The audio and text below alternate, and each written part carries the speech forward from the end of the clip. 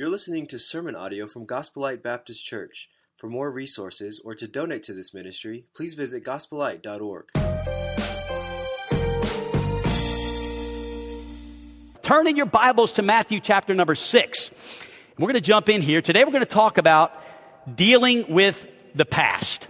When I was younger, there wasn't much past to deal with. To be honest with you, life was great. You just kind of wake up and every day's a new day, and you go through those teenage years and then into your college years. But here's what happens after you live a while. Anybody agree with me on that? Things sort of pile up. It's like, man, when I was young, it just seemed like I didn't have a worry in the world. But now that I've lived a while, there's been a lot of things that have happened in my life. A lot of things in my past. Things that I've had to deal with. And when things happen, people begin to disappoint you. Rejection comes. Sometimes disappointment happens. And here's my first thought for you in your worship guide. If you don't find a good way, a godly way, a biblical way of dealing with things that happen in life, it's going to be so hard to move forward if you don't make a choice about the past. And often that choice is forgiveness. Sometimes forgiving yourself. Sometimes forgiving others. All of it is understanding the forgiveness that we have in Christ and that our identity is in Him. And so as I begin this message and move through those notes rather quickly, and I had someone after the end of the service encourage me and say, Pastor, we had a lot to get in this morning, but wow, I just, just thankful the Holy Spirit will let us get it all done, and we got done in time, and we'll do that this morning as well. I say that because I want to show you a video. It's a few minutes long, but I really, even though I discussed whether I should show it in my spirit, I after watching it and talking to several people, I feel like this is a great way to introduce the message. And then I'll begin with 4 ways to choose forgiveness and 4 reasons why we should in dealing with our past. Take a look. You've heard the saying, he's carrying a lot of baggage from his past, or avoid her. Baggage. But think about it. Baggage, we get it from other people, the things that they do to us or say to us. And if we carry those memories around, in essence, we carry baggage. We begin collecting baggage when we're just little kids. There you are. Hey. Hi. Hey, I need to talk to you. Yeah, what? Well, we were talking about building the tree house. Yeah. I love tree houses. Yeah, it's just a thing. See, you can't help us build the tree house. Why? Well, you don't really want me to tell you. Yeah, I do. Okay, well, we were talking, the gang, we were talking, and, you're too fat. What? You'll weigh down the treehouse. I'm not fat. Yes. No, yes. I'm not. No. Mommy just says I'm big boned. Dinosaurs are big boned. You're fat. No. Mommy says I'm chunky. Peanut butter's chunky. You're fat. No. Mommy says that I've lost weight. I think you found it. No. Mommy says I'm just different. Your mommy says you're just different? Yeah, I'm just different. Go back to where you came from. I gotta go. Bye. Sticks and stones may break my bones, but words will never hurt me. That's one of the biggest lies we teach children. Words hurt. They cut deep. And if we carry around the words of other people, essentially what we do is we're collecting baggage. You see, we can't find our self-worth based on what other people think of us. We have to find our self-worth based on Christ and our relationship with Him. But it doesn't seem to be that easy. And as life goes on and we get older, we just tend to collect more baggage. Sometimes we pick up baggage from people who are very close to us, like a best friend. No, I know, Shelley. I know. It's like we talked for 3 hours and it seemed like 5 minutes. I know. It's like we have this amazing connection, this chemistry. Okay, I'm just going to say this, Shelley. I've never said this to anyone in a really long time. Shelley, I feel like you're my density. I really, really do. No, you're right. You're my destiny. That's what I meant. You're my destiny, right? I'm just so full. Hey, he's right here. I gotta go. Okay, bye. Hey, buddy, what's up? Not much. Who are you talking to? Talking to my mom. Your mom's your destiny. Yeah. I mean, she gave birth to me and everything. Yeah, kudos. Really? Because it sounds like you said Shelly. Yeah, that's her name. I thought your mom's name was Kelly. That's her middle name. Your mom's name's Kelly Shelly? Yeah, and she was picked on a lot when she was a kid, so I just really try to encourage her all the time and tell her that I love her. What's wrong with that? Okay, that's a great thing to do. Whatever. Did you talk to my Shelly? Yeah, I did. And? She's not going to be your Shelly. Look, we just started talking, and we just kind of hit it off, and it just happened. I mean, we had this great chemistry. It just... No. You were supposed to call her for me. I did. I started out doing that. I did. You gotta believe me. You're supposed to be my best friend. I am. Don't let a girl come between us, okay? This is not a big... You did this. Look, man, you know I've liked her since we were in kindergarten, and you were supposed to talk to her for me. Yes, but I've been your best friend since kindergarten, and we've always said growing up, best friends forever, right? Yeah, well, you know what? Forever just got a lot shorter. Don't do this. Don't do this. You did this. You're supposed to be my best friend.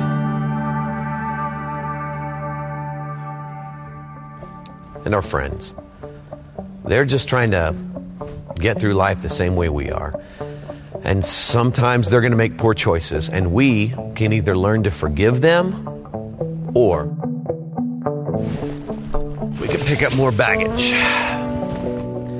You know, the truth about baggage is we don't need other people to load it on us. We do a pretty good job of dumping baggage on ourselves when we compare ourselves to others. We think things like, if I could be as popular as they are, if I could be as gifted and talented as they are, but I'm not. I'm a loser. I'm no good. And when we think that, we pick up more baggage.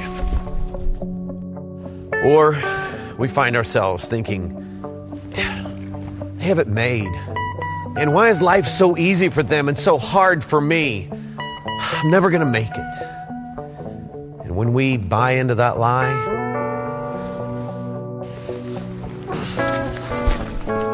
more baggage. And sometimes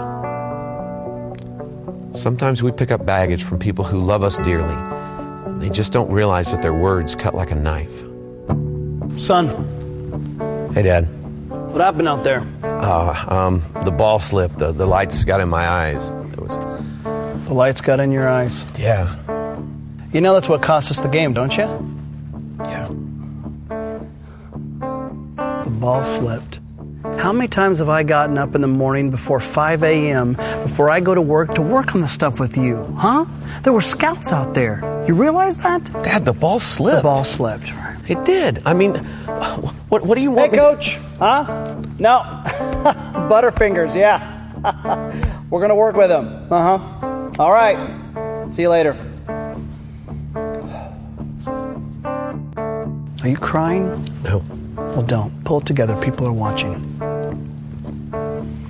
I want you to grab your stuff. I'm going to go to the car and I'll meet you there, all right? Dad.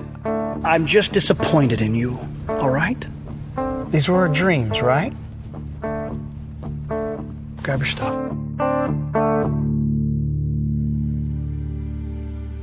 And our parents, they don't mean to hurt us.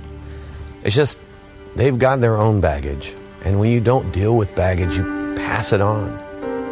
And for us, we have to learn to find our self-worth only in our relationship with Christ. And if we don't, we pick up more baggage. It gets uncomfortable, tedious, and our natural tendency is to want to dump this baggage onto someone else, but it always backfires. Hey, can I ask you a question? What are you doing in my room? I just need to ask you a question. What? Can you give me and my friends a ride to school? It's cold and I don't want to ride my bike. What? Are you really asking that? Yeah, I don't think it's a big deal. Just give me a ride and some of my friends to school. You need to understand something. Just because you and your loser friends are in high school now doesn't mean I'm going to give you a ride, okay? Because look at me.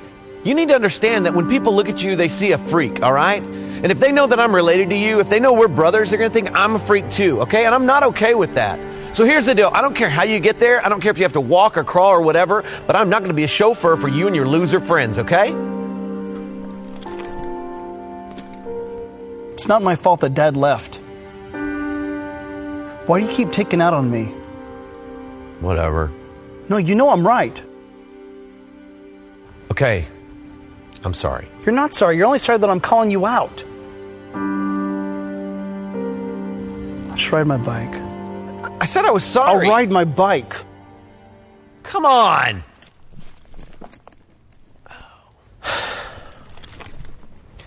And in the process of trying to dump our baggage on someone else, inevitably what happens is we pick up more baggage. And then there's that one. There, we'll pick up at the end, the last minute. You know, sometimes a pastor will preach a message based on a pattern of counseling. So what happens is, oftentimes in my pastorate here, I'll take a period of time and sort of survey the spiritual temperature of my counseling. And as I'm talking to people, if there's a general theme that's coming up that I feel like needs to be dealt with collectively, because oftentimes if 10 or 20 people are dealing with something, chances are 10 or 20 or 30 more are dealing with the same thing. They're just not coming to the pastor to talk about it. So this morning's message is based on that pattern, a pattern of unforgiveness. So let me give you 4 reasons why I think it would be wise for us to consider forgiveness. Number 1, I can't change my past. And because of that, I choose to forgive. How many of you have things in your past that you wish you could change? My hands up. Anybody else? Yep, I got them. We've all got them. I've got things in my past I wish I could change. You've got things in your past that you wish you could change. Some of those things I have done to others. Some of those things have been done to me. I feel your pain. I'm with you. But we can't go back. We can't change the past. And God doesn't want us to carry the weight of our past. Some of the baggage in that video that you saw a moment ago, those things that are being carried, God doesn't intend to us. We don't have the capacity to carry those weights. So, join me in reading Matthew chapter 6 and verse 14 and 15 as we start with this passage. Jesus said, "For if you forgive others their trespasses, your heavenly Father will also forgive you. But if you do not forgive others their trespasses, neither will your Father forgive your trespasses." Now, sometimes it's challenging to make something clear in Scripture. It is. Sometimes I find myself, I'm going to have to maybe go about it in a certain way or get a few takes on this or talk to some folks. This does not happen to be one of those passages. I mean, it's pretty clear. For if you forgive others their trespasses, your heavenly Father will also forgive you. But if you do not forgive others their trespasses, neither will your Father forgive your trespasses. These, I think you would agree, seem to be very serious verses. And because of that, we need to get this. It's not saying that you get saved by forgiving. It's saying this, that people who are really saved are forgiving people. Increasingly so. Not perfectly, not entirely, not perfectly, but increasingly we are more and more forgiving. As we sang a moment ago in the service about the overwhelming love of God, as we fall in love with Christ, as we understand His love, as it penetrates us more and more. Honestly, at times for me, it's Sunday after Sunday. It's worship set after worship set. It's scripture reading after scripture reading. It's quiet time after quiet time. As I spend my time understanding more deeply the love of Christ and His forgiveness to me, guess what? I become a more forgiving person. Not holding grudges. Not finding fault. Able to move on. Not petty. Not a scorekeeper. In fact, in this community of Hot Springs, Arkansas, the people that follow Christ should be the most forgiving people in this community. We should be known for being forgiving people. So let me give you the context of this passage. Jesus had just said the Lord's Prayer prior to what I just read you. Now, if you grew up anything like me, you said the Lord's Prayer in Scripture a lot.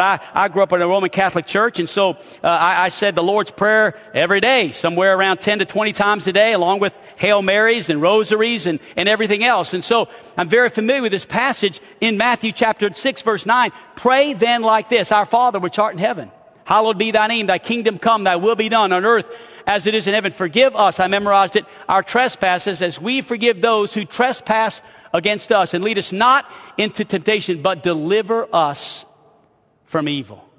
And oftentimes when we read that prayer, we're looking for why God gave us that prayer. And it's not so that we could just repeat it, repetition over and over again. It becomes so familiar with it that it just becomes words. I wonder what he meant by this. What was he thinking when he gave us this prayer? Well, I think we can look at the very next passage of Scripture and kind of not have to guess. It's in the passage. He says, after he gives us this model prayer, let's go back to that forgiveness thing. That's a toughie. I can see how you might struggle with that. So he says, after having said, forgive us our debts, our trespasses as we forgive. By the way, that's a tough one to pray. Lord, forgive me like I forgive others. That can be a tough prayer to pray. And so he says, if you forgive others. Here's what he was thinking as he finished that model prayer. Your heavenly Father will also forgive you, but if you do not forgive others their trespasses, neither will your Father forgive your trespasses. You see, all of us have sinned and fallen short of the glory of God. Amen? I need to be forgiven. I have debts, I have trespasses and sins in my life, stumblings and failings and fallings. We all fall in many ways. In fact, sitting in this auditorium are a gathering of people in church this morning who have all fallen and fell in a lot of different ways. Would you not agree? Can we all say amen to that? Nobody's exempt from this, including your pastor. So Scripture says, if you forgive others, your heavenly Father will forgive you. But if you do not forgive, then he will not forgive you. The word forgiveness is used 143 times in the New Testament. Wow. Sometimes little things like that can awake us to the importance of this subject. In fact, it's a legal term. It means to release someone from an obligation. James MacDonald defines it like this. It's like canceling a debt. Forgiveness is a decision to release a person from the obligation that resulted when they injured you or when they injured me. And this often happens. Would you not agree? This is not something that just every now and then, like, yeah, once a year I get hurt. No. I've been married for 34 years. Can I tell you something about our marriage? We are married today because we have learned to forgive often. In fact, if truth be told, we've probably got several thousand forgivenesses under our belt, honey. I mean, it's amazing. Today, any relationship that is long-standing will have to learn to forgive. Sometimes they're small things. Most of them are small things. In fact, most of those things, if you keep a debt small, it's easier to pay back. You keep charging up that credit card and it gets impossible after a while. But some things are big things.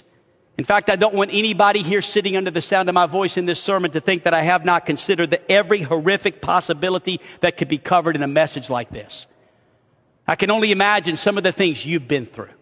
Some of the things that you can imagine I've been through. Horrific things, big things.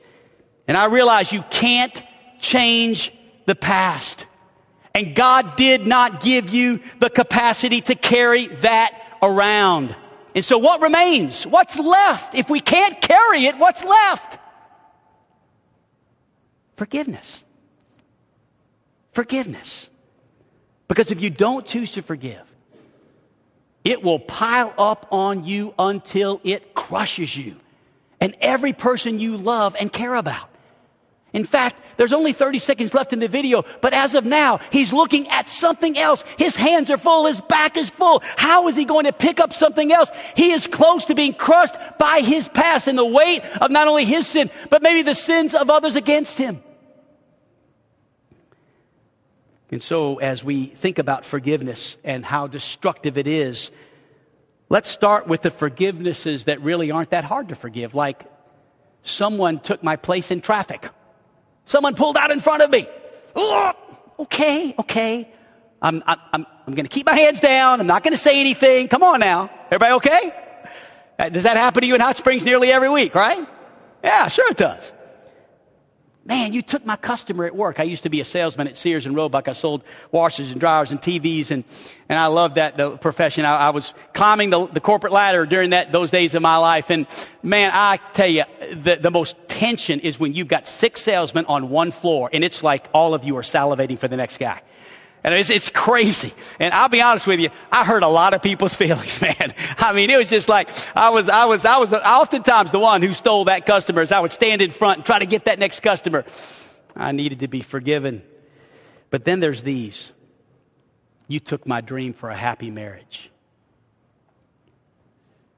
You took my purity. You took my confidence. You took my dignity as a person. You took my safety. Bigger forgivenesses, but still a decision. A decision to release a person from an obligation that resulted when they injured you. Forgiveness sounds like this. You owe me.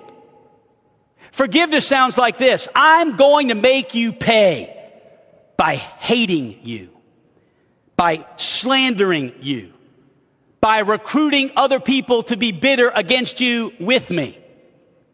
But forgiveness sounds like this. You don't owe me. I'm not trying to get even.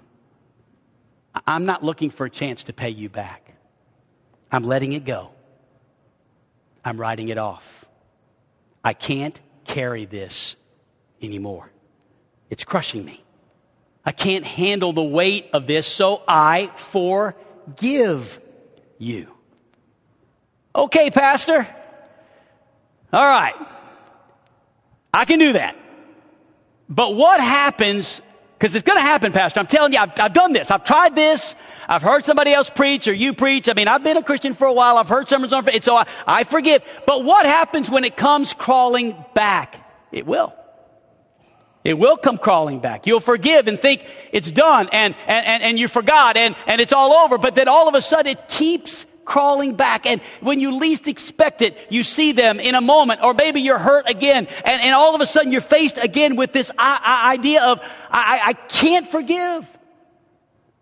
So first of all, we've got to understand there's 2 things. There's a crisis and there's a process. The crisis is this. It's what we confess today as a church. And if you were uncomfortable, or you're ever uncomfortable in praying a prayer that says, I have sinned, forgive me, Father. No, don't be uncomfortable. That's a good place to be. It's a good place to understand that we all fall short in many ways. Unforgiveness is a sin. Listen, if you don't forgive others, you will not be forgiven. Unforgiveness is a sin. And every time you fail in the process, you've got to return to the crisis and recognize unforgiveness is a sin. And the process is, I'm going to forgive. That's what my wife and I have done all these years of marriage. We come to a crisis of unforgiveness. We got to make a choice here. So do we say the D word? Do I walk out? Do I sleep somewhere else? Do I just tell you, you know what? I should have never married you. Or do I say, you know what? This is a sin. I'm sorry. I know we've been through this a couple times in our lifetime, sweetheart, but I love you. And I'm sorry I hurt you. Or I forgive you for hurting me. Crisis process, crisis process, crisis process. And over time, we let it go. We just let it go. But it's not easy, is it? It takes time. So when you fail in the process, you have to return to the crisis. Now, there are people that have a tough time forgiving. So let's talk about reasons that people don't forgive. Quickly, first of all, they'll say the hurt is too big. The size of it is no reason to hold on to it. If anything, it's a motivation. It's more motivation to let it go. Because it is a big forgiveness should be all the more reason to let it go. Secondly, time will heal it. Can I bust your bubble? It's not going to get better over time. It's just not. I think that's another false thing that we've kind of bought into. You know, time will heal everything. No, it's not going to heal anything. it's going to get worse if you don't deal with it. Well, I'll forgive when they say they're sorry. Don't expect that anytime soon. In fact, it's probably never going to happen. I can't forgive if I can't forget. Let's turn that around. You won't forget until you forgive. I mean, listen, the crisis in the process, and over time, God will use it for His good. It's going to be difficult. And then if I forgive, they're just going to do it again. And so, preacher, someone has to make them pay. And I think I'll just be that person, because if they're going to do it again, somebody's got to... Listen, that's God's job. It's not your job. Your job is to forgive. God's job. Vengeance is mine, says the Lord. I will repay. Let's let God do His job and let you and I do what God tells us to do. But allowing for forgiveness doesn't mean that you have to put yourself in a position to be hurt again. In fact, sometimes, in fact, some say to me, well, preacher, if I can't bring it back up again, then how am I going to... Well, wait a minute. It's best not to bring it back up again unless it's going to help that person. That's the way God treats me. God casts my sin as far as the east is from the west, but can I tell you, through the Holy Spirit, oftentimes, He'll remind me of my attitude and convict me of my sin as I'm heading towards destruction, and He'll say, hey, Eric, I don't think that's a good idea. I'm so thankful that God chastens me and loves me enough to bring something up that could destroy me. Amen. Sometimes you have to bring it up if it's for their good. 4 reasons to choose forgiveness. Number 1, I can't change my past, so I'm going to forgive. Number 2, forgiveness has no limits. Don't miss this. There is nothing that has happened to you in your life that forgiveness can't conquer. Nothing. Forgiveness is a powerful tool. Look at it here in the text. Matthew 18. Peter was trying to put a limit on forgiveness. And so Jesus says to Peter, if your brother sins against you, go and tell him his fault between you and him alone. If he listens to you, you have gained your brother. Well, have you ever heard a sermon that I've preached and something kind of really just jumped out at you and to you, and so you didn't listen for a while? You know how I know you've done that? Because almost every week somebody says, hey, Pastor, could you give me points 2 through 4? I didn't get the notes there. Which means you tuned me out because you were under conviction at point number 1. Right? You ever been there? Sometimes I'm like, my wife will say, did you hear him say this? And I'm like, no, I don't think I heard him say that. That's what Peter did here. Jesus had a whole lot more to say, but Peter didn't hear anything other than this. My brother sinned against me, and I got to go to him and forgive him. But how many times do I have to do that? I mean, this is getting ridiculous. And so Peter says in 21, he's still thinking about verse 15, but in verse 21, he says, Lord, got a question. How often will my brother sin against me and I forgive him? Jews back in that day would have thought 3 times would have been like enormous. 3 times. Like they had the 3 strike and you're out program. Okay? They were very methodical and they had all these religious rituals. And so they were like, it's 3 times is enough. So Peter's thinking, I'm going to say 7. He's going to love this. He's going to think I'm the greatest of all time. Hey, Jesus, how about 7 times? How awesome is that? And of course, Jesus looked at him and said, Peter, you're like amazing. You're the most amazing disciple ever. Peter, 7. That's incredible. Oh, Peter, I'm telling you. Did he say that? No, in fact, he says to him, I do not say to you 7 times, Peter. How about 77 times? Some say 70 times 7 or 490 times. But can I tell you really what the scripture is telling us here? Don't count. Don't count. You can't put limits on forgiveness. Well, I'll forgive these people over here, but because they're my family and they're close to me, but I'm not forgiving these people over here. I'll forgive, but I'm going to keep track. Here's the reason you can't do that. Because you're forgiven. Because I'm forgiven. Jesus wanted them to be sure that they get this, so he goes into this amazing parable. And he says in Matthew chapter 18, beginning in verse number 23, he says, the kingdom of heaven is like this. It's like compared to a king. It's a story. It's a parable. And the kingdom of heaven is thy kingdom come, thy will be done. The kingdom of heaven is God's economy.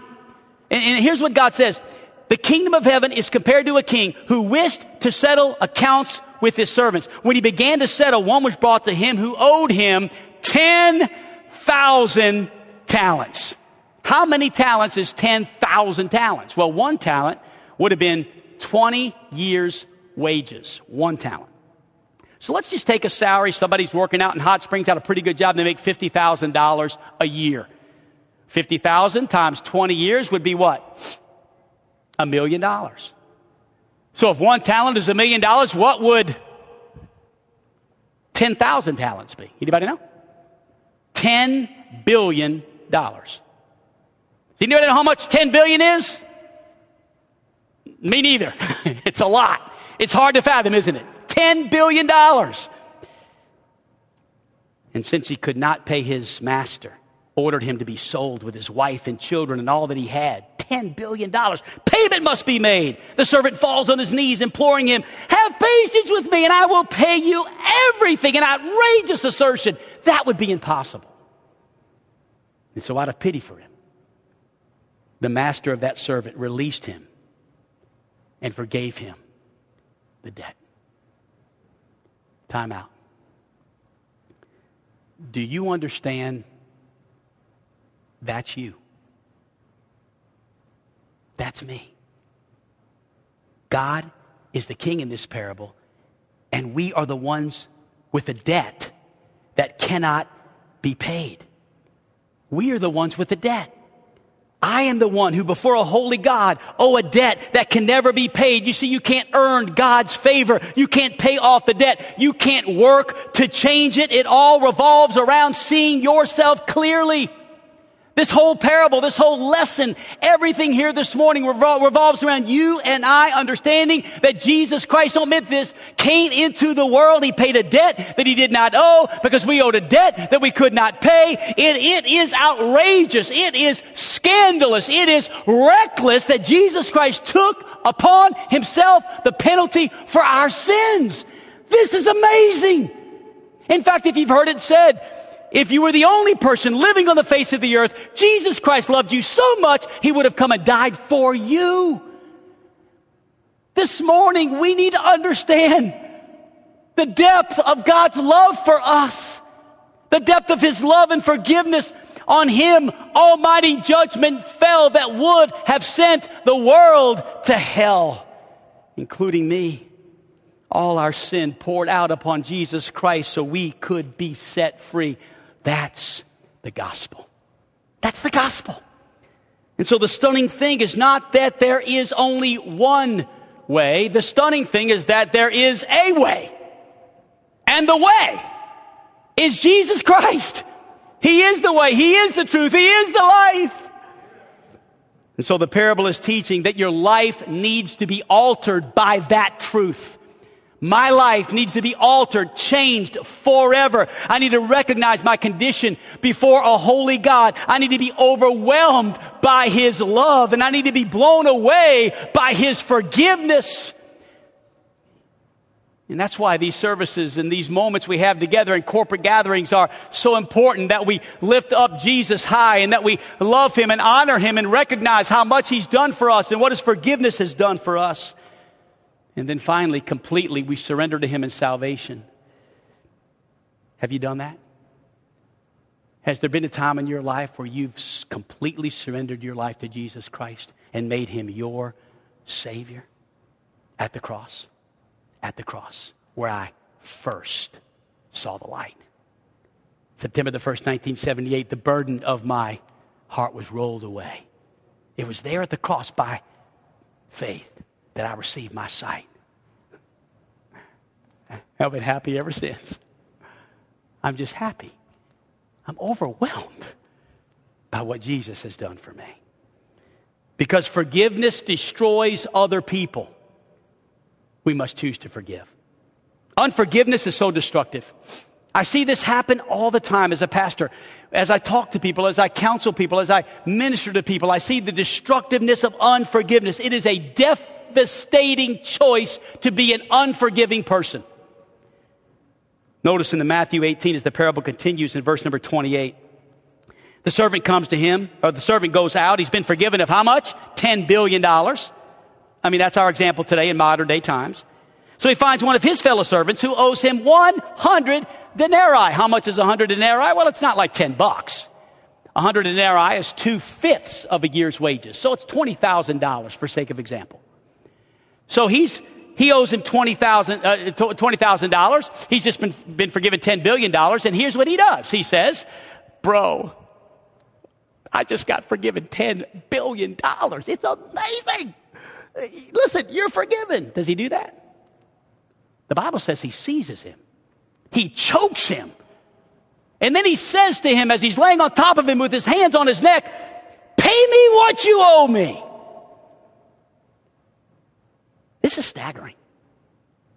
This is like the guy just got forgiven $10 billion. He should have been forgiving. But unforgiveness leaves a devastating wake in its path. 4 things. First of all, it shatters relationships with people. And it shattered the relationship that he had with a fellow servant. Look at verse 28 again. And when the same servant went out, he found one of his fellow servants who owed him 100 denarii. He seized him. He choked him. Pay me what you owe. Question to the audience. Class, let me ask you a question. Do you think that relationship was over? It's an obvious answer. Yes. He seized him. He choked him. I mean, unforgiveness destroys relationships. It destroys marriages. It destroys friendships. It destroys oftentimes families. Secondly, he loses credibility with his coworkers.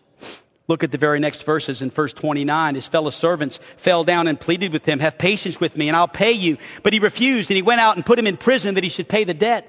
So when his fellow servants, the other guys in the business, the people that were working also for the king, saw what had taken place, and they were like, this dude's nuts.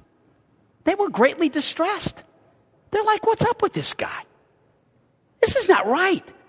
So they go tell the king. They go report to their master all that had taken place. He lost all his credibility with everyone around him. I can hear it now. You're so full of it.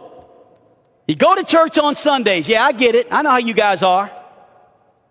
Christians, yeah, right. He loses all his credibility. You know, church, let me tell you something. Christianity needs an injection of credibility. And the way we get it oftentimes is by being loving and forgiving people. Are you with me? Thirdly, his relationship with the boss was devastated. Then his master, his boss, summoned him and said to him, you wicked servant. They had such a good thing going. I mean, this could have been like the best relationship. Walking down the hallway every day, going to work, high five. Look, I'm so humbled. I can't believe you forgave me of $20 billion. Like, you're my best friend and will be my best friend forever. I'm so glad to get to work for you. I mean, you've taught me so much. I mean, the fact that you forgave me has changed my life. Thank you. You've given me a second life. Not at all. You wicked servant. I forgave you all the debt because you pleaded with me. And should you not have mercy on your fellow servant as I had mercy on you? He could have had a great relationship with the king, but he did not extend what had been extended to him. And then fourthly, he was separated from his family. And in his anger, his master delivered him to the jailers. He lost his family, separated from his family. So many people in our families are suffering because of unforgiveness that we're holding on to. And then finally, number 4, because unforgiveness destroys me. One of the reasons why I like to forgive is unforgiveness is so destructive to Erica Pacey. I just have experienced it for short periods of time. It will mess your health up. It'll mess your psyche up. I wonder today if Hot Springs has a homeless problem. I've been kind of campaigning on that, church. Hot Springs has a homeless problem. Can I tell you what I think the homeless problem could be brought back to? A bunch of people living on street corners who haven't forgiven. They're dealing with unforgiveness and bitterness in their hearts, things that have been done to them. I wonder if maybe part of the problem could be solved if we could offer love and counseling, and the faith-based community would come together, and instead of just giving them $10, let's give them some help. Let's give them some counsel. Let's invite them to church. Let's make a difference in their lives. Listen to this. Again, in Matthew 18:34 and 35, it says, his master delivered him to the jailers until he should pay all his debt. That word in the King James says, delivered him to the torturers. And so also my heavenly Father will do to every one of you if you do not forgive your brother from your heart. Many Bible scholars believe that this is just not about this life, but about the life to come. That a person's life that does not exhibit forgiveness or a pattern of forgiveness is not truly saved. Could that be someone here today? A pattern of unforgiveness. You know, every study on forgiveness indicates this. In 2004, Worthington and Shear used MRI scans and found out that unforgiveness was destructive to the emotional health of a person. In 2004, a study was found that unforgiveness on the part of a person correlates with that of a person suffering with psychiatric disorders. Carl Buckley Fraser, a psychiatrist, said there has been about 60 conclusive studies that show a clear connection between the health of a body and the effects of unforgiveness. But on the positive side, forgiveness produces better news about our mental and emotional health. Forgiveness can actually make a person healthier, happier, and maybe even in better physical shape. So no wonder God says to forgive. The creator of our bodies knows that we are not made to carry the baggage and the weight of our sin and the sin of others against us. Unforgiveness is a sin. It's a cancer to the soul. And until you choose the crisis and commit to the process and let God set you free, you're going to carry around the weight of unforgiveness. Watch the last 60 seconds of the video as our worship team comes.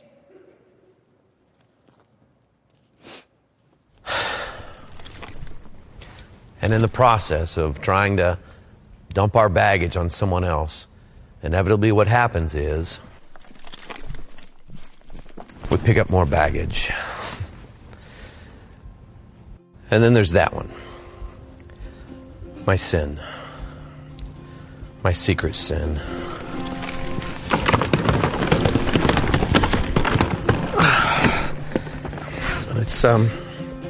It's cool. I mean, I've got it under control. Who am I kidding? Most of the time it has control of me. And this is the way I live. And yet, I hear the words of Christ who says, I've come that you may have life and may have it abundantly. I don't know about you, but this doesn't really feel like abundant life to me. I can't walk straight. I can barely keep my balance. And then I remember his words. Because Christ also said, come to me, all you who are weary and heavy laden, and I will give you rest. That's what I want. That's what I want. So I go to God. God, please, if you're willing, would you take this baggage from me? Because God, I'm miserable and I can't live this way anymore. Please take it.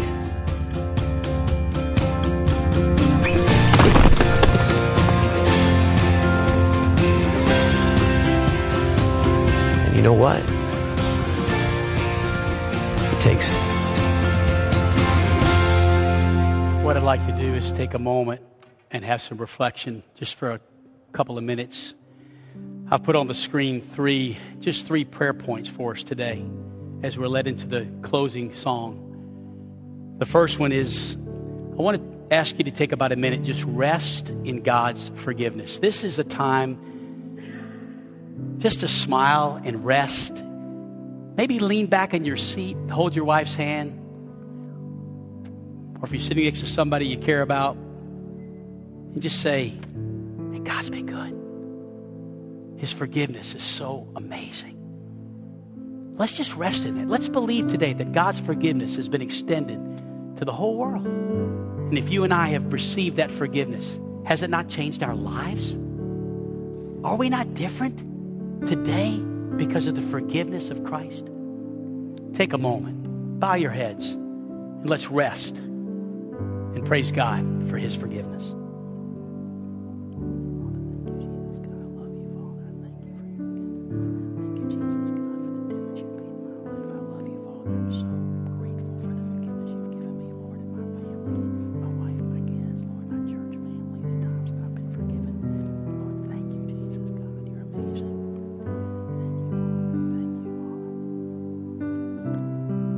The next one I'd like to ask you to consider doing with me is take a moment and pause and let the Holy Spirit reveal any bitterness in your heart towards someone. Now, what'll happen maybe is a name's going to come to mind. Somebody from your past. Maybe a face, a name, a person. Could be a family member. Could be anything, anyone. And as that is revealed to you, I want you to ask the Holy Spirit as you sit in silence to reveal any bitterness towards anyone or anything in your life. Let Him show you what that is. Take a moment in silence and just listen as the Holy Spirit reveals that bitterness in our hearts.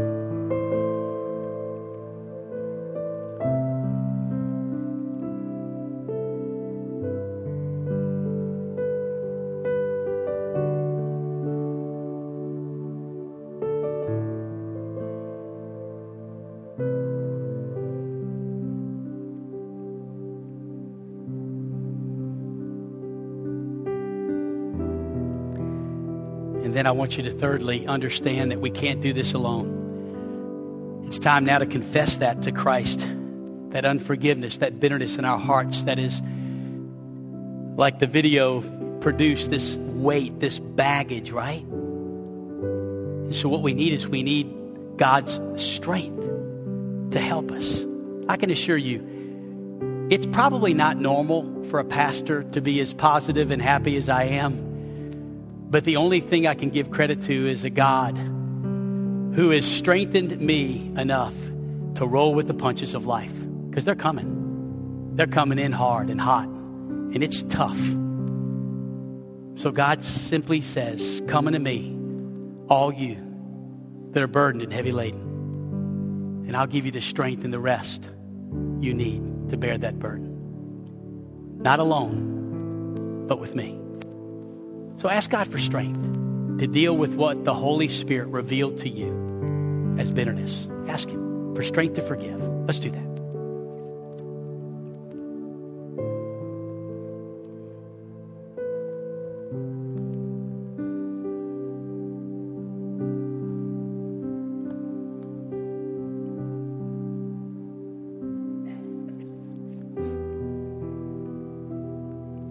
With our heads bowed and our eyes closed just for a moment more, I want to ask Kevin and Paul if they would join me up at the front. And Carol Ann, would you join me? I don't think she stepped out to use the restroom. She'll be right back. If you could stand here, Kevin and Paul. We did this in the first service, and there were a few people that needed prayer. And I just don't want to miss an opportunity if you need prayer. Kevin and Paul are here. I'll be here with Carol Ann when she comes back in just a second. And if you just need somebody to pray with you in the moment, just right now, I want you to feel like you can come. We're here. If not, we'll just worship with you. But we want you to have that opportunity. If you have a prayer need, specifically right now, you need just someone to come alongside you in prayer. We're here. Let's ask God to give us the strength we need to let it go and to live the abundant life He's planned for us. Let's all stand together, shall we?